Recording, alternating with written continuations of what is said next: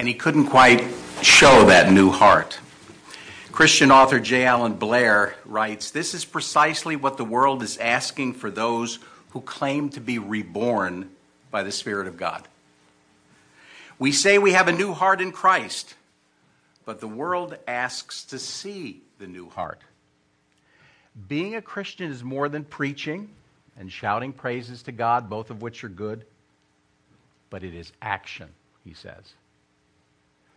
We're going to speak about showing the world our new heart this morning. And we're going to do it by looking at 3 verses, just 3 short verses, but important verses that Paul has in his letter to the Philippians. It's Philippians 2:14-16. Thanks, Kim. Got it. I don't want to spill it. Let's put it over here.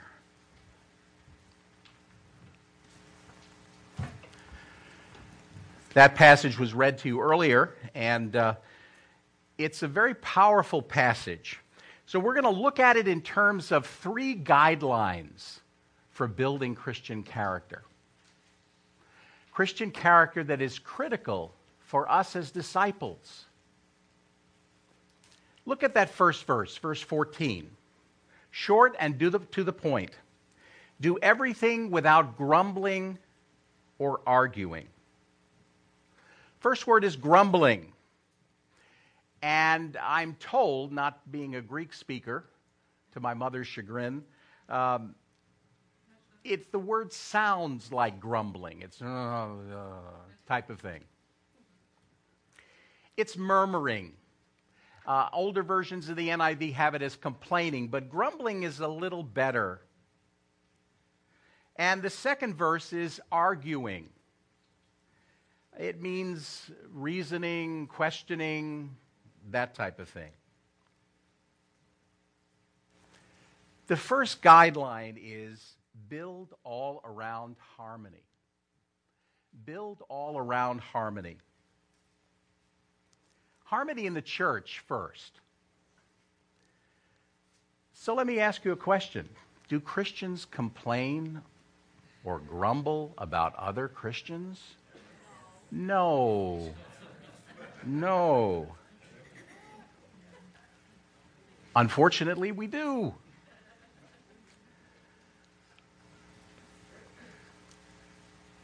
Do we argue? I remember going to a deacons meeting years ago, different church, long time ago, and boy, did they argue. Argue over what paint to use and what window to change and all sorts of things. You name it, they argued over it. And I thought, is this the same group that's there on Sunday? I mean, what happened? Just because it happens to be a Wednesday night, what's going on? It sounds like this sometimes. I can't believe he is supporting that idea. I'm just so angry. Did you hear what the leadership has decided? Unbelievable. There's something about that woman, I just can't get along with her. And we grumble.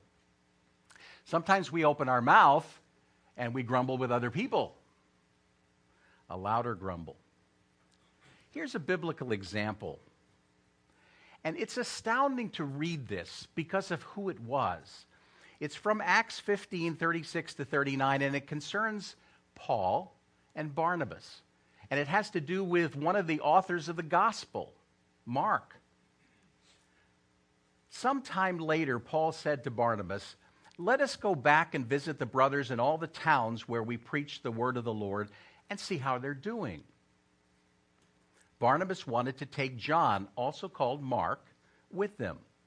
But Paul did not think it wise to take him because he had deserted them in Pamphylia and had not continued with them in the work. They had, get this, such a sharp disagreement that they parted company. Paul, Barnabas, Mark, a biblical example of that type of grumbling and arguing. The one sin often feeds into the other. You go from murmuring, which negatively affects you and other believers, and then it causes rifts in the church. Well, I'm not going to be there if they're going to be there. Harmony. We need to work on harmony. But all around harmony. What do I mean by that? The passage has an additional meaning. It could be speaking about something that maybe hits a little closer to home, and that is complaining about and arguing with the Lord about how he's treating you. Feel the noose tightening around your neck a little? Pastor John MacArthur describes this attitude as an emotional rejection of God's providence, his will, and his circumstances for one's life. Questionings or criticisms directed negatively toward God. Do you ever criticize God? Lord, this is the wrong time. That shouldn't happen. Why are you doing this to me? Harmony is horizontal, but harmony is vertical too. How we relate to our God. Listen to Moses talking to the Israelites, and remembering what had gone on in the past when they were about to enter the promised land. But you were unwilling to go up to the promised land. You rebelled against the command of the Lord. You grumbled in your tents and said, "The Lord hates us." So he brought us out of Egypt to deliver us into the hands of the Amorites to destroy us. Where can we go? Our brothers have made us lose heart. They say the people are stronger and taller than we are. The cities are large with walls up to the sky. We even saw the Anakites there. God led them all the way to the very border of going into the promised land, the land that he had set up, made ready for them. And they wouldn't go. They began disagreeing with God's will, God's providence, God's love. He hates us. He's brought us out here to destroy us. We do this today in our own Christian lives. Something negatively comes in, we blame God, we question his will, and we fight his commands. You complain about God, what he is doing. You mumble under your breath to start with. Then you argue with him about his decisions. What does that do to our relationship with the Lord? New Testament professor A.T. Robertson wrote, "Having committed our lives to the control of God's will, we are under orders. It is unmilitary and peevish to fret at God's commands." Harmony with God. So the first thing to do is to build harmony into your character. First, with other Christians, and second, with God himself. The Message paraphrases this verse as, "Do everything readily and cheerfully. No bickering, no second guessing." I like that. Second guideline, build a positive reputation. We see politicians on TV, and they talk about their wonderful reputation, and then the newscasters dismantle that afterwards. Verse 15, "So that you may become blameless and pure, children of God without fault." What's blameless mean? It's a Christian life that cannot be criticized by unbeliever or Christian. Then there's the word harmless. The Greek word means unmixed. It's pure. And that's basically sin that you avoid or confess. And then it refers to children of God. That's the family resemblance you have to Christ. People sense that and see that in the way you live. And lastly, without fault. Remember in the Old Testament, they were always bringing sacrifices. And the Lord always said that that lamb was to be without blemish. Faultless. Without fault.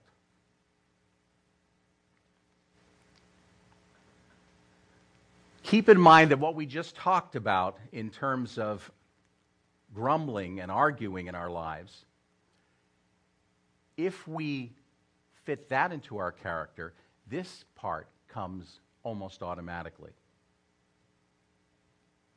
Become, by the way, is as soon as you accept Christ as your Savior, you're not automatically super Christian, in case you haven't noticed. What you find is it's a growth process. You see a child like Ethan, 1 year old. Maybe now it's 2 years, 5 years, 10 years. He's growing up, he's maturing, getting stronger, getting smarter, getting wiser. That's the way we grow in the Lord, little by little. Choosing to obey because God has given us the power to choose to obey. We died with Christ. We were buried with Christ. And now we're free to live our life. Unfortunately, sin pulls us back. Our old nature pulls us back, and we go, maybe I'll go the wrong way. But if we choose the right way as we go, you'll see the growth come. And then there's that phrase, in a crooked and depraved generation. Crooked is, the Greek word is the same word as we use for scoliosis, the curvature of the spine. So it's not to standard, it's crooked, there's something off. Depraved, this is probably one who has gone the wrong way so long that it's really severely twisted and distorted them. But really, do we really understand the world and the people in it to be bad? I knew a guy at a bank that I worked at, and he lived a life better than most Christians, and yet he did not know the Lord. Is the world really that bad? Listen to what the Word of God says. Jeremiah 17:9. The human heart is the most deceitful of all things and desperately wicked. Who really knows how bad it is? Okay? The Lord himself, Matthew 15:19. For from the heart come evil thoughts, murder, adultery, all sexual immorality, theft, lying, and slander. What a description. Sin is in our human genetic makeup. The Bible says we were born in sin. We also have a tendency to sin because it's fun or pleasurable to us. That's why Christ died on the cross.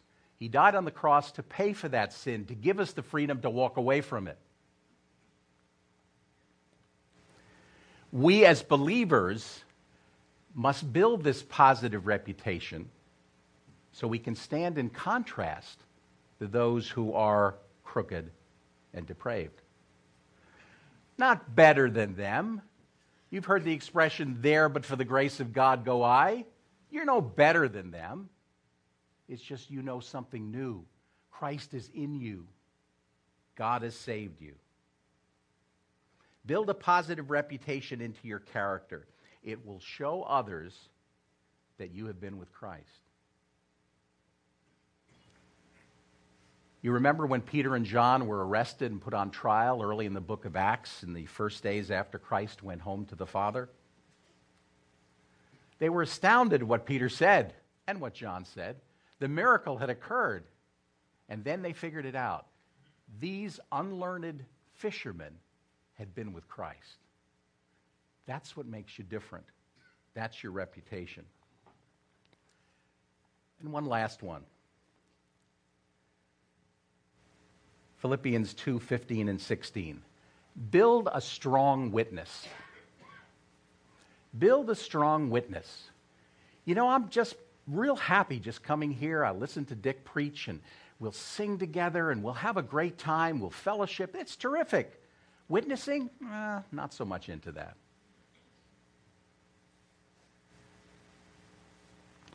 But one of the things you remember as you start reading the book of Acts is that Luke writes These are the things Christ began to do, and we're continuing them.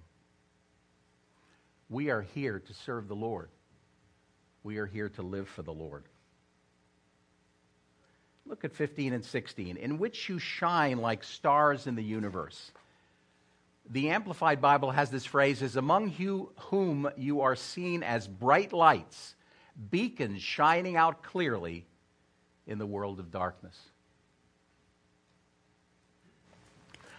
I am astounded that God would entrust to me, and perhaps you, to be a light to the world. Who am I? As David said, who am I and what is my family that you've blessed us, given us this opportunity, this chance to represent the Lord Jesus Christ? Maybe someone else, someone more mature in the Lord, someone smarter in the Scriptures, someone better living than me.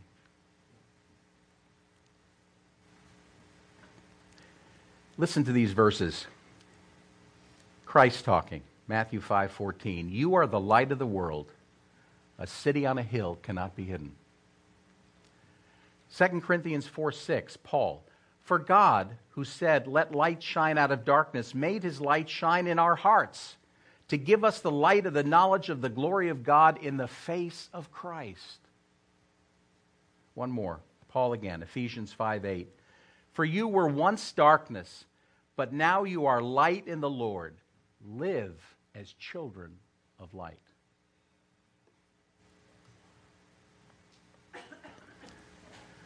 The phrase from that last verse in Ephesians suggests that shine has another shade of meaning. Not just we shine, but you have to shine. Hence, live as children of light. Paul is challenging us to focus our effort on shining out Christ's love to others in the world. They want to see your heart. My heart has been changed. Christ has forgiven me. Show me your heart. I like what the Message has for this phrase, Eugene Peterson's paraphrase. Carry the light-giving message into the night. Carry the light-giving message into the night. And verse 16, as you hold out the word of life. As you hold out the word of life. Consider the phrase hold out. This is a believer holding out or offering the gift of salvation in Christ to all they meet in life. Walking around Rockefeller Center during the Christmas season, you have to be an idiot sometimes to do that.